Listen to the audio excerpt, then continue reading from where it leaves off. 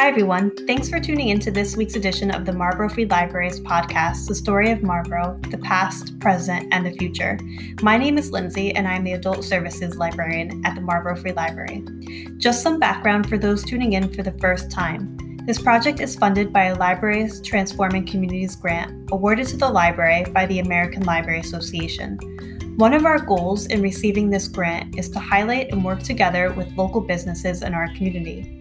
Through community conversations with local business owners in Marlborough, which was part of this grant project, we realized that one way we could support our local business owners is by highlighting their stories through a podcast and as a new tour on our Discover Marlborough app.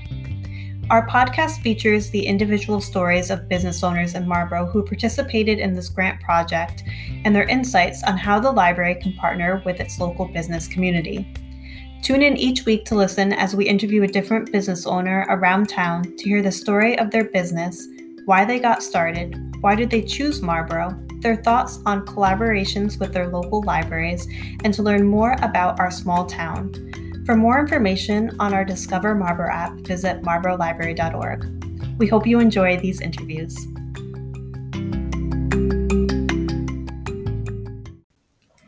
I'd like to welcome Dan and Jacqui Heavens, who are the owners of Glorie Winery, which is located right here in Marlborough.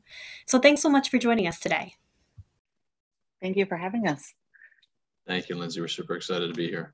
Of course, I'm excited to get to know you guys a little bit better. So to get started, can you tell us a little bit about yourselves and your winery? Yes, of course. Jacqui, do you want to take that or should I? Okay, I'll go first. So I personally am a CPA with restaurant bar management experience, and that's the piece that I'm really bringing into this right now. I'll let Dan do a little bit of his background, but in terms of our winery, I think for us, our two really big focuses have been one, to make really high quality wine. That's the number one thing we really want to do, and two, to be a welcoming, accessible place. We're trying to make it a place where people want to come spend the day. We want to do good for our community and just be a place where we are good bosses, and have a great staff. And we've been very lucky to have an amazing staff who's come back with us season after season. So we're grateful for that. But I'll let Dan chime in, but those are really the two things we've been focusing on as a winery. So Jacqui is really good at organization and running things and taking care of things. I just lift heavy stuff and move stuff around here, and that's what I bring to the table. That is not true. That is not true. But no, along what Jacqui said, this property has been a farm for a long time. We're really just trying to keep the tradition alive. There's many generations going back to the 1700s, and we really just want to keep farming here, fruit farming. The winery, we want to just making really good wine. We're going to probably push the envelope a little bit in some various types of wines and ciders, which we've done that have been successful.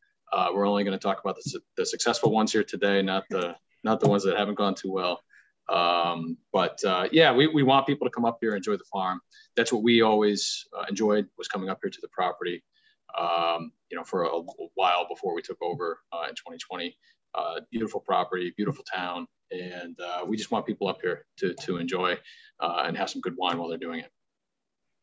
That's great. I was going to ask too, since you mentioned it, that the original owners, the Glories, had the property up until 2020. What made you decide to buy it? Good question. So we're laughing because we think we're a little crazy in kind of what we did and what happened, but we're very happy. We're very glad. It was one of those things where we've been coming up here since the mid 2000s and always enjoyed being here. We remember walking into the barn and Doug doing the tasting when we first got here, and you could tell that Doug had a passion for the growing of the fruit, the winemaking process, the serving of it, talking about it, and it always just stuck out in our minds. Like you can see the grapevines, you can see the apple trees, you can see the peach trees, and it was always just unique in that regard, that it was truly like the fruit is right there, and then you just bring it down right here and you make wine with it. So yeah, it was always just something that stuck out in our minds. And when it went up for sale, Jacqui almost, it was kind of a joke. Hey, Dan, Glorie's for sale. And I was like, all right, we're going to go see it. And we did. And we came up here and we spent several hours walking through the property, just talking about it. And things just seemed to line up. And things worked out. And, here we are. And, we're super excited. It was one of those things where, we didn't want to wonder what if we did that down the road. It was one of those things where if we crashed and burned, at least we did it and we tried it. We haven't crashed and burned to this point. So hopefully it stays that way. You guys seem to always be busy, so I think you're doing well. Did you guys have to learn on the job? You said you didn't have any background in this. So what has that been like? Yeah, good question. So it's been a lot of fun. It's been a lot of hard work. And I think that's one of the things one of the themes of agriculture. It's very humbling. Even if you know as much as you can possibly know, nature's going to throw something at you that you just didn't know. So every year is different, and every day is different. Every hour is different. So, jumping into things, we didn't know a lot, but the community's been great. Doug and Mary Ellen, they helped for a long time, and transferred a lot of knowledge to us. But the the farming community has also been great. Introductions were made. Talk regularly with a lot of local farmers, local wineries, winemakers, and everyone's great. It truly is a community where it's one of these things where I have a question. Maybe someone who's been doing this a little bit longer than I have, or a lot longer than I have, they might have the answer. They might say, I don't have the answer, but try ABC. And that's been great. So it's I tend to, learn things the hard way, and we've learned a lot of things the hard way, which is fine. I'll remember it now. But it was a lot of learning, on the job. Like I said before, Jacqui's organization, Jacqui, keeps everything tip top shape. So that helps along the way. So if I mess something up, she can, kind of organize it. Dan's being very kind, but he is selling himself short in terms of how much he's learned on the job and how much he's done every day on the farm, because he's the one who's up there and out there every single day and learning everything that we're doing and trying a lot of new things. We've planted quite a few new interesting things that were Dan's idea that, are things that maybe haven't really been done around here before and things like that. So it's been a lot of fun to do that. As you can tell, right? He's the one who called. He's more of the risk taker in terms of the coming up with the great ideas. But I mean, I'm really glad that we're doing it. So it works out. Could you share with us some of the new things that you've planted? Where do I start? So they haven't technically gone in the ground yet. We've kind of had a little, I don't want to call it a nursery, but like an experimental area where there's some different berries, lingonberry, schisandra, honeyberries, but honeyberry, I don't know if that's going to work out. And then things like persimmons, pawpaws. I'm really excited for pawpaws. They're delicious. I don't know if Lindsay, if you've ever had a pawpaw, they're great, but they take a long time. And we just have to be smart about planting them and where to plant them on the property, just because you plant something on the property and has effect on everything else. So we have to be sure that there's no negative effects with that. That's why it's kind of this, we've taken a year, maybe even 2 years, 3 years for some of the varieties, where we have to see if it works, doesn't make sense, do some research, talk to some more people. And that's where the leaning on the community is really good, where I can ask questions and someone might say, I don't know, I've never tried that. Okay, all right, well, maybe we'll give it a shot. And maybe it goes really well, maybe it doesn't. So anyway, going into the berries, persimmons, pawpaws, we're gonna try and kick off some mushrooms also. We really love mushrooms, so that's something we're gonna try. Again, maybe it works, maybe it doesn't, but that's something that we're excited to try. That's very interesting. Do you have plans? Are you going to let people pick those, or are you going to make them into your wines or ciders, or are you not sure with what the plan is? Too far ahead of me, Lindsay. I don't think that far ahead, Lindsay. Just trying it out. Hey, some of the best things come out of just trying. There might be something of that. It's really at this point to try and grow the best fruit, to grow the best mushrooms, and see if we can do that. Now down the road, would it be cool if people can go and pick these berries and pick your own mushrooms? Yeah, great. That I think that definitely makes sense. That's really cool. I'm excited to see what becomes of that. And good luck with that. I've never had a pawpaw. I have no idea what it is.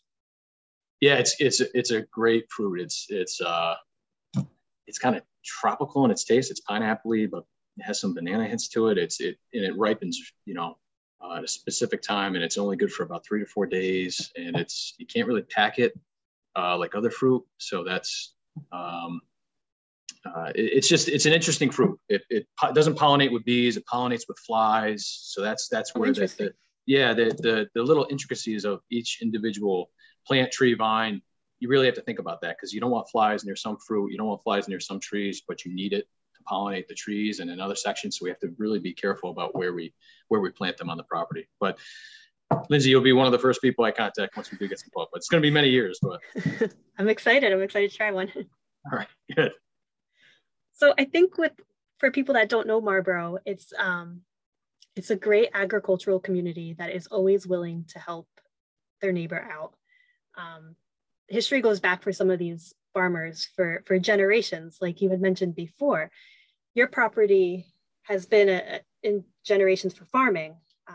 Do you know anything about the history of your property? Were you able to uncover any of that after you took over? So we've heard stories from just talking with different people, obviously talking with the Glories. We understand that this used to be part of the Quimby farm. Oh, interesting. Okay. Going back a while. And there's various stories. The Quimbys actually came up and told us a story about the barn, and how the barn's actually a mistake. It wasn't supposed to be the way it is with the high ceilings, and it was supposed to be smaller. But I guess that was a mistake. Somehow whoever was doing the work made a mistake. Beautiful mistake, because it's a beautiful barn. But there's that. I think one of the coolest stories that we have heard, and I haven't been able to confirm this. I don't know if anyone's been able to confirm this. I haven't seen anything written down. Supposedly, in our back lot, there was a part of the trail for the Underground Railroad, and it was part of the path back there. That's what I've heard. Oh, interesting. I don't know. I think that's a super cool story that you just think about the history in that, and everything that goes with that, and who was supposedly back there walking through our woods, and it's pretty cool. That is really cool. Yeah. I realized that the Quimby farm was part of yours at one point.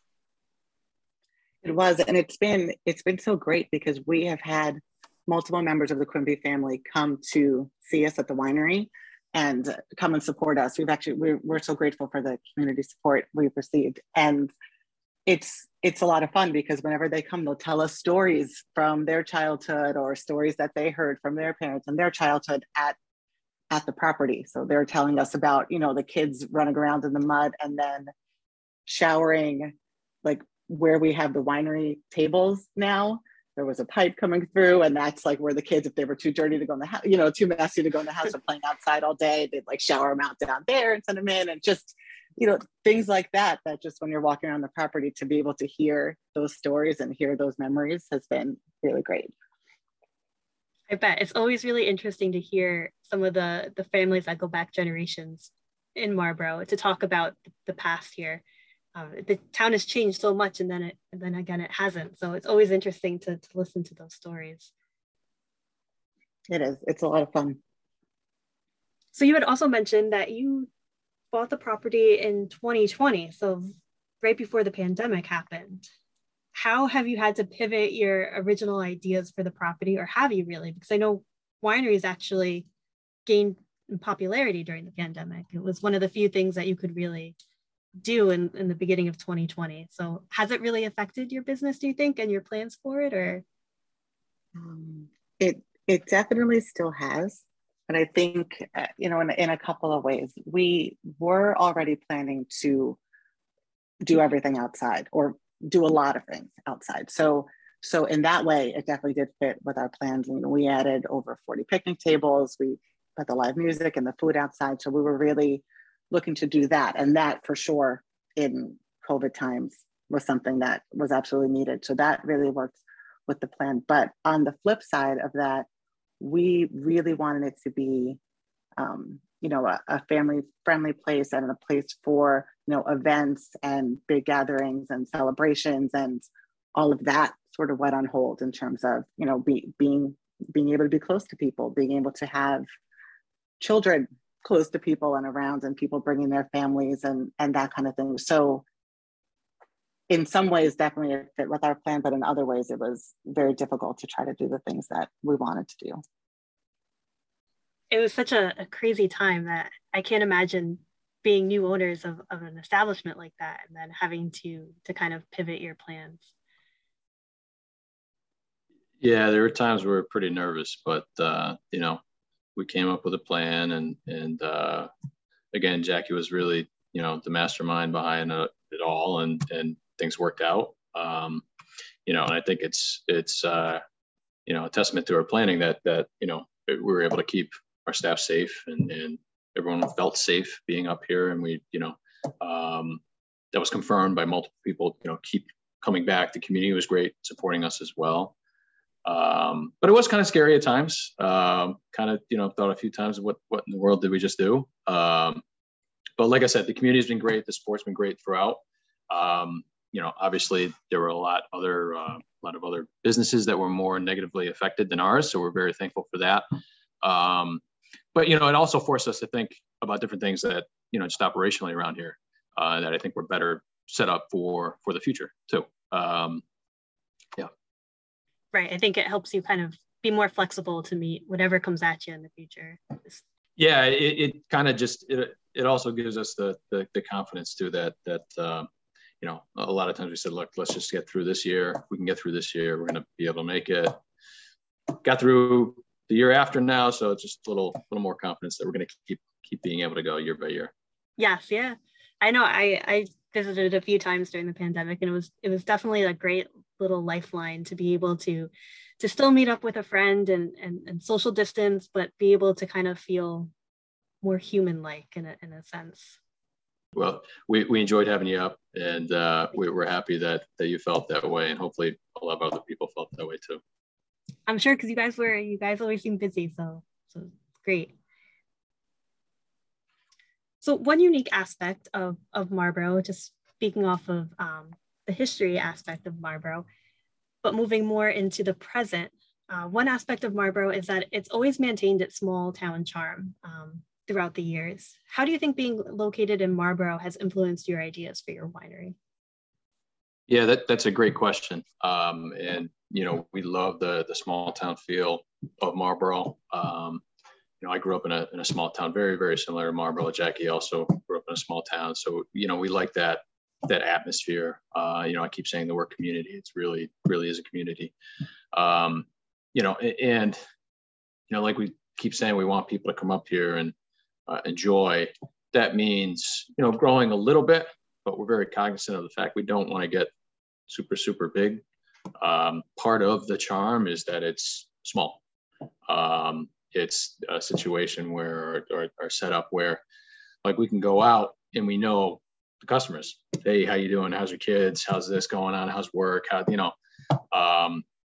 your family? Because those are really the conversations that we have where, we walk outside and, we have 5, 6, 7, 8 of those conversations. And we really like to keep it like that too.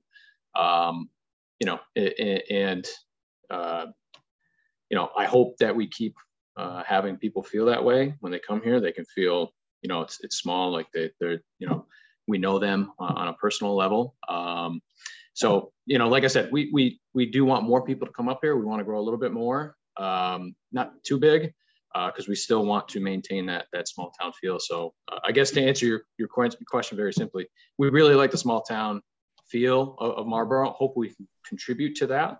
And that's how we really would like it.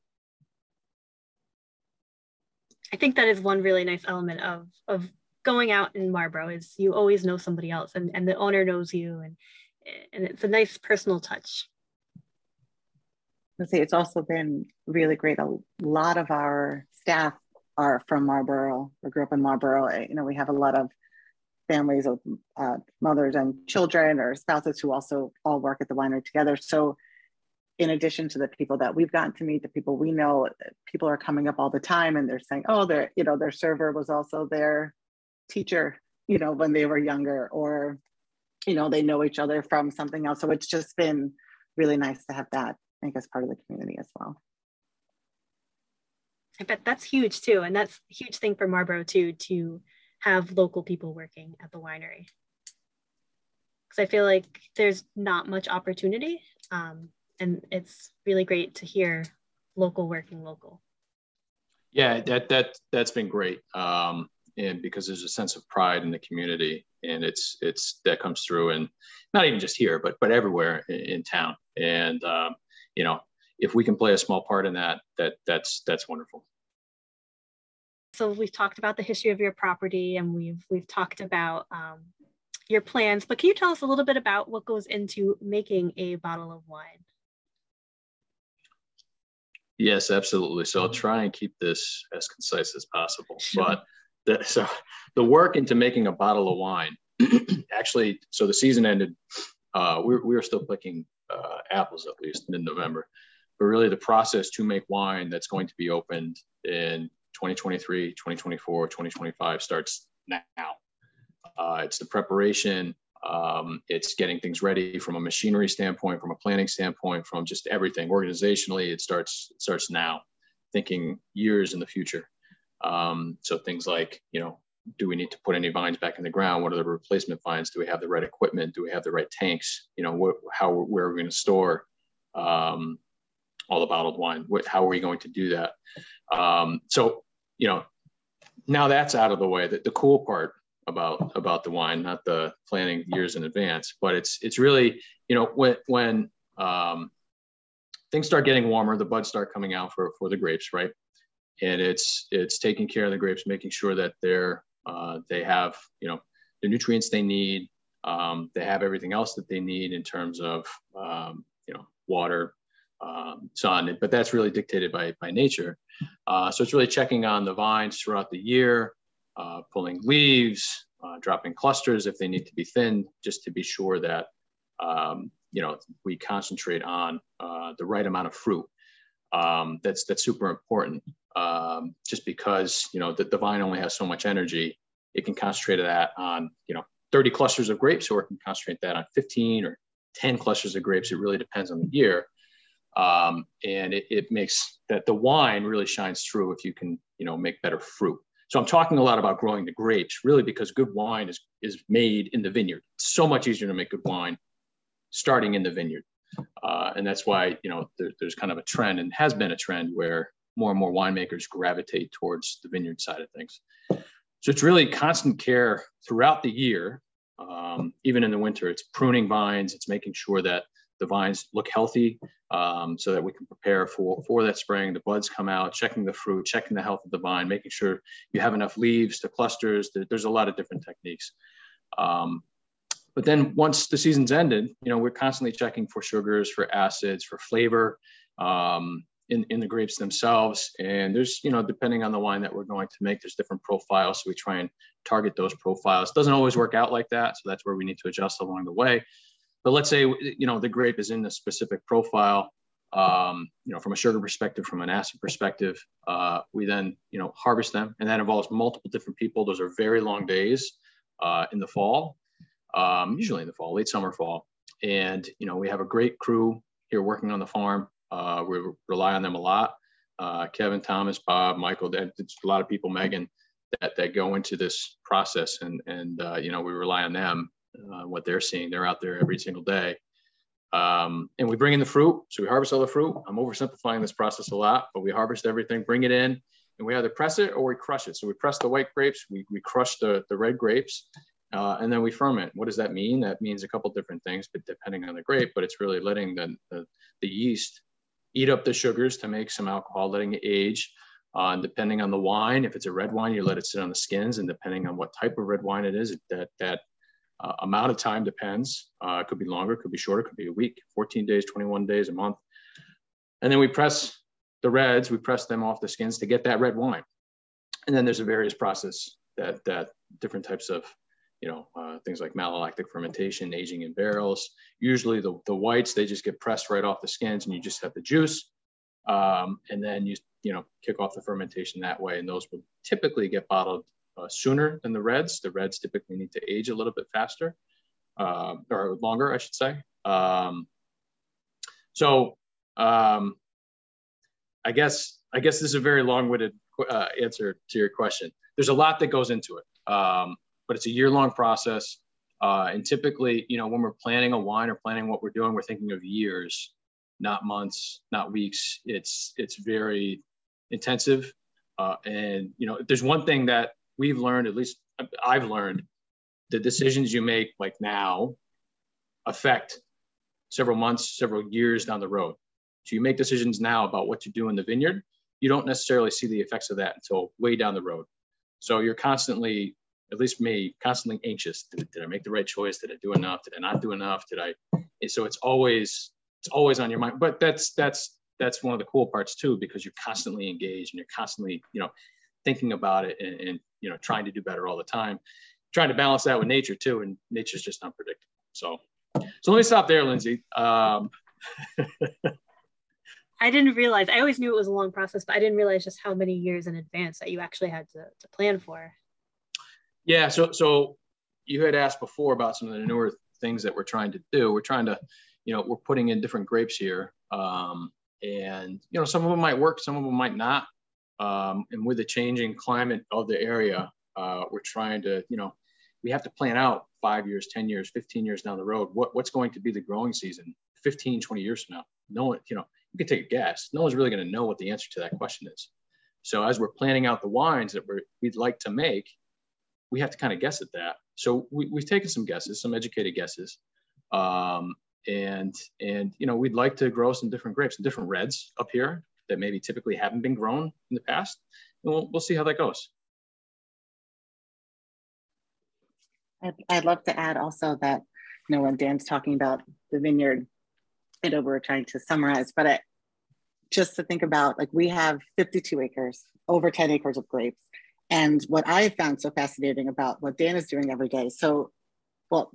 Dan has done such a phenomenal job of managing the vineyard, and he does a lot of this in his head, which I don't know how he continues to keep up with everything. But what's so fascinating is that even the same grape grown in different places will need to be harvested at a completely different time. We'll be feeling the effects of the rain or the birds or, any of nature's factors in a different way. So having to make the hard decisions about what to do with the fruit, which ultimately, again, becomes the wine, because I know we've heard this quote before, but out of very good grapes, you can make good or bad wine, but with bad grapes, you're not making good wine. You just can't. So it really needs to start at that point. So all of those decisions, almost really about every row of grapes on the farm, needs to be made for the wines that are going to be made a few years down the road. So it's fascinating and terrifying. And I know it's on Dan's mind all the time, constantly thinking about the fruit, but we're seeing the benefits of that. If you came to the winery now, you'd see all of the tanks full of wine on the crush pad. We're running out of space. It's a great situation to be in, and it's exciting to get to the point where we're going to be able to start drinking those, bottling those. That is really exciting. We had a really rainy summer. Did that affect? Oh yeah, that and not just here. It affected everywhere, really up and down the East Coast, New York in particular. The sugar development of the grapes just hasn't been where it's typically been in the past. At least here at this farm, this vineyard, what we saw was, we had 4 rain events of 5+ inches of rain. Some of those are actually closer to 7. And at that point, like, the vines they go into shock, and they just, what are you doing to me? We do half a foot of rain. I can't, and so it forced us to harvest some things sooner than we wanted. It forced us to leave some things on the vine longer because we wanted more development from a sugar perspective. We needed the acids to drop. Some of them came out really good. Some of the flavor profiles that we're getting now, it's fabulous. Others I wish we could have left them on the vine a little bit longer. I was excited for some of our. I was excited for the Cayuga this year. We had pull that early, just because when the vine soaks up all that rain, the grapes start bursting. That's not good. So we had to harvest that probably 2 weeks ahead of when I was projected. But going back to the community aspect, it was nice to hear. Not nice to hear. It was comforting that other growers were experiencing the same thing. That way, I felt I wasn't doing anything wrong. But the rain definitely affected things. Trellises were falling over just because the weight of all the fruit, the posts fell over because the ground was so soft. This year was marked by rain. There's a lot of rain. So do grapes like a drier environment, or are they fine with a little bit of rain? What makes them great? Yeah, good question. So they do need some rain, and depending on the grape, they need different amounts of rain. Typically in the fall, what would be better? It'd be drier. You do need some rain along the way just to sustain the health of the vine. But those flavors, the sugars, the acids, you don't get the development that you need if you get a lot of rain, just because it kind of shocks the vine, it shocks the berries, and it doesn't. It's just not optimal. So if you guys had to choose, what is your favorite wine to make? Is it red or is it white? What would you pick? Good question. Jacqui, you want to go first for that one? Okay, sure. I'm a dry red person. I like to drink all of them, but the dry reds, the deep dark dry reds are the ones that I love, and those are the ones that I'm most interested in terms of when we're making them as well. So like our Cabernet Franc, that's really the one that is my favorite to make, to drink, to share. Yeah, I'm a big fan of the Cabernet Franc. That's probably the top wine for me. If I had to pick one and drink that, all day or for every dinner or whatever, that's the one I'd pick.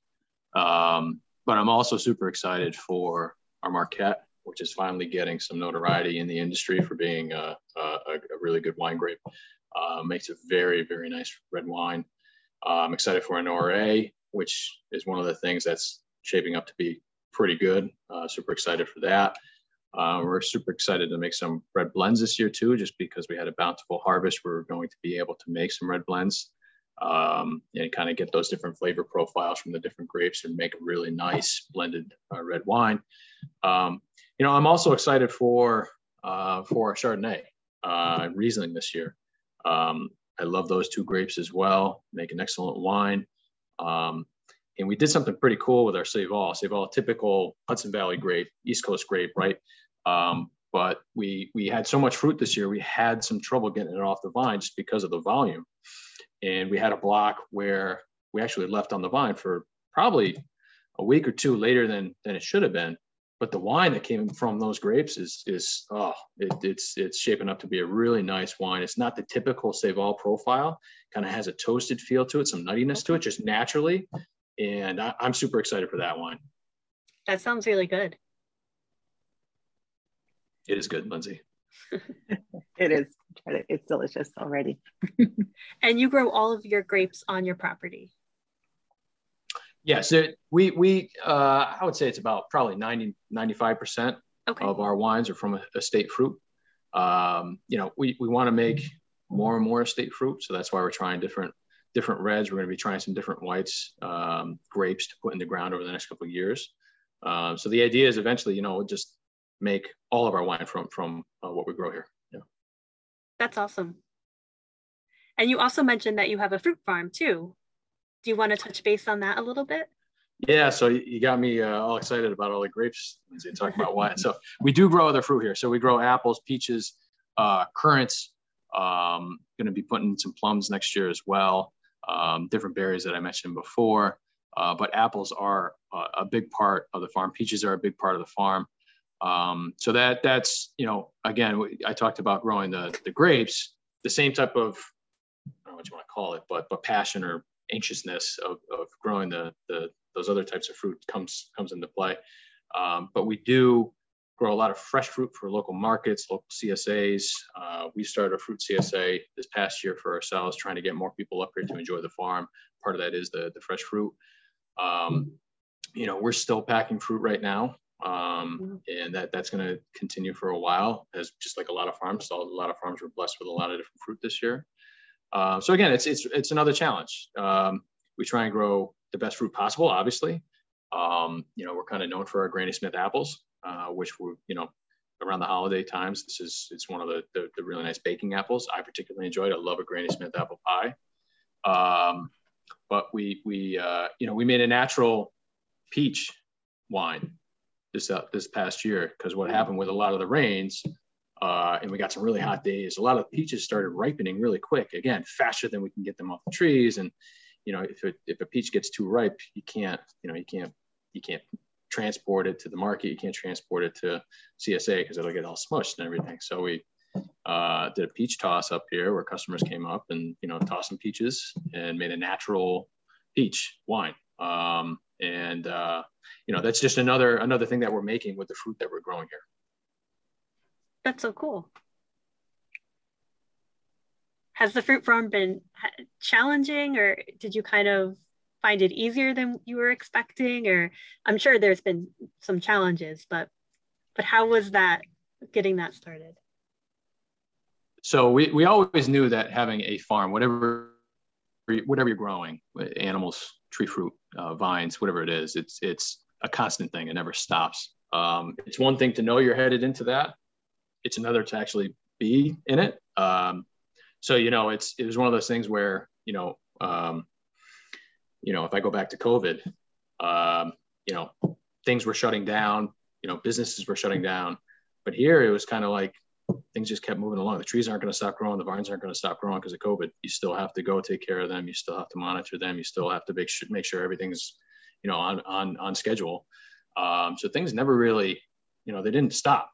What affected the farm most last year was the frost. We had 3 nights of 25-degree weather in May, and that killed a lot of the primary buds, knocked out the peaches, knocked out the pears. That was a tougher aspect than COVID, to be honest. From a business perspective. Mother Nature, she's so unpredictable. You can plan and plan, but you never know what she's going to do. Yeah, you can do everything right all year round, and then 5 minutes of hail can just knock out your entire crop, and that's just agriculture. And there's a lot of luck that goes into that. So I could talk to you guys all day. This has been so interesting. But just to wrap it up, do you have any special projects or plans for the wineries that you would like to talk about today as our final closing question? I'll throw one thing out there. We are excited that we are opening up inside this winter. So historically, the winery has always been closed for the winter months, and we're going to try to be open indoor, outdoor. So we're still doing fire pits and s'mores and things outside, but we are going to have very limited capacity inside the tasting room, so that we can try to see if we can be there and open year round. So we are really excited for that starting this week. That is exciting because it's always so hard to find stuff to do in this area during the winter time. There's so much to do in the summer, but then when winter hits, there's not much to do. So that's really great.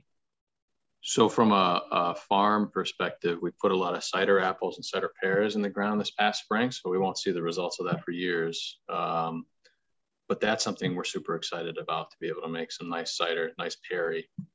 So if anyone's had a really true nice perry, it's really good. It's you never think of pears the same way. So we're excited for that. But again, that's years out. Okay. But we have some exciting dessert wines coming out. So we've been experimenting with that. And I won't give too much away, but stay tuned there because I still haven't tasted it yet. It's still in the fermentation process. Things are on track. But look for some new things there. That all sounds so awesome. So for somebody who isn't local to Marlborough and might not know about you guys, how would they go about finding more information about you? Okay, so our website is probably the best place. It's gloriewine.com, GLORIE. But also we are on Facebook, Glorie Winery, on Instagram at Glorie Wine. And we're trying to be neither of us is very hip in terms of social media. We have a great social media person, and we are, trying to learn all the things, but we are on Facebook and Instagram, and our website is constantly being updated. Great. Well, thank you guys so much for joining us today. This was so interesting. And like I said, I could talk to you guys all day, and I look forward to seeing what you guys do in the future. Thank you so much. It was so great talking with you. Thank you for having us. Of course. Thank you, Lindsay. It was nice to chat with you today.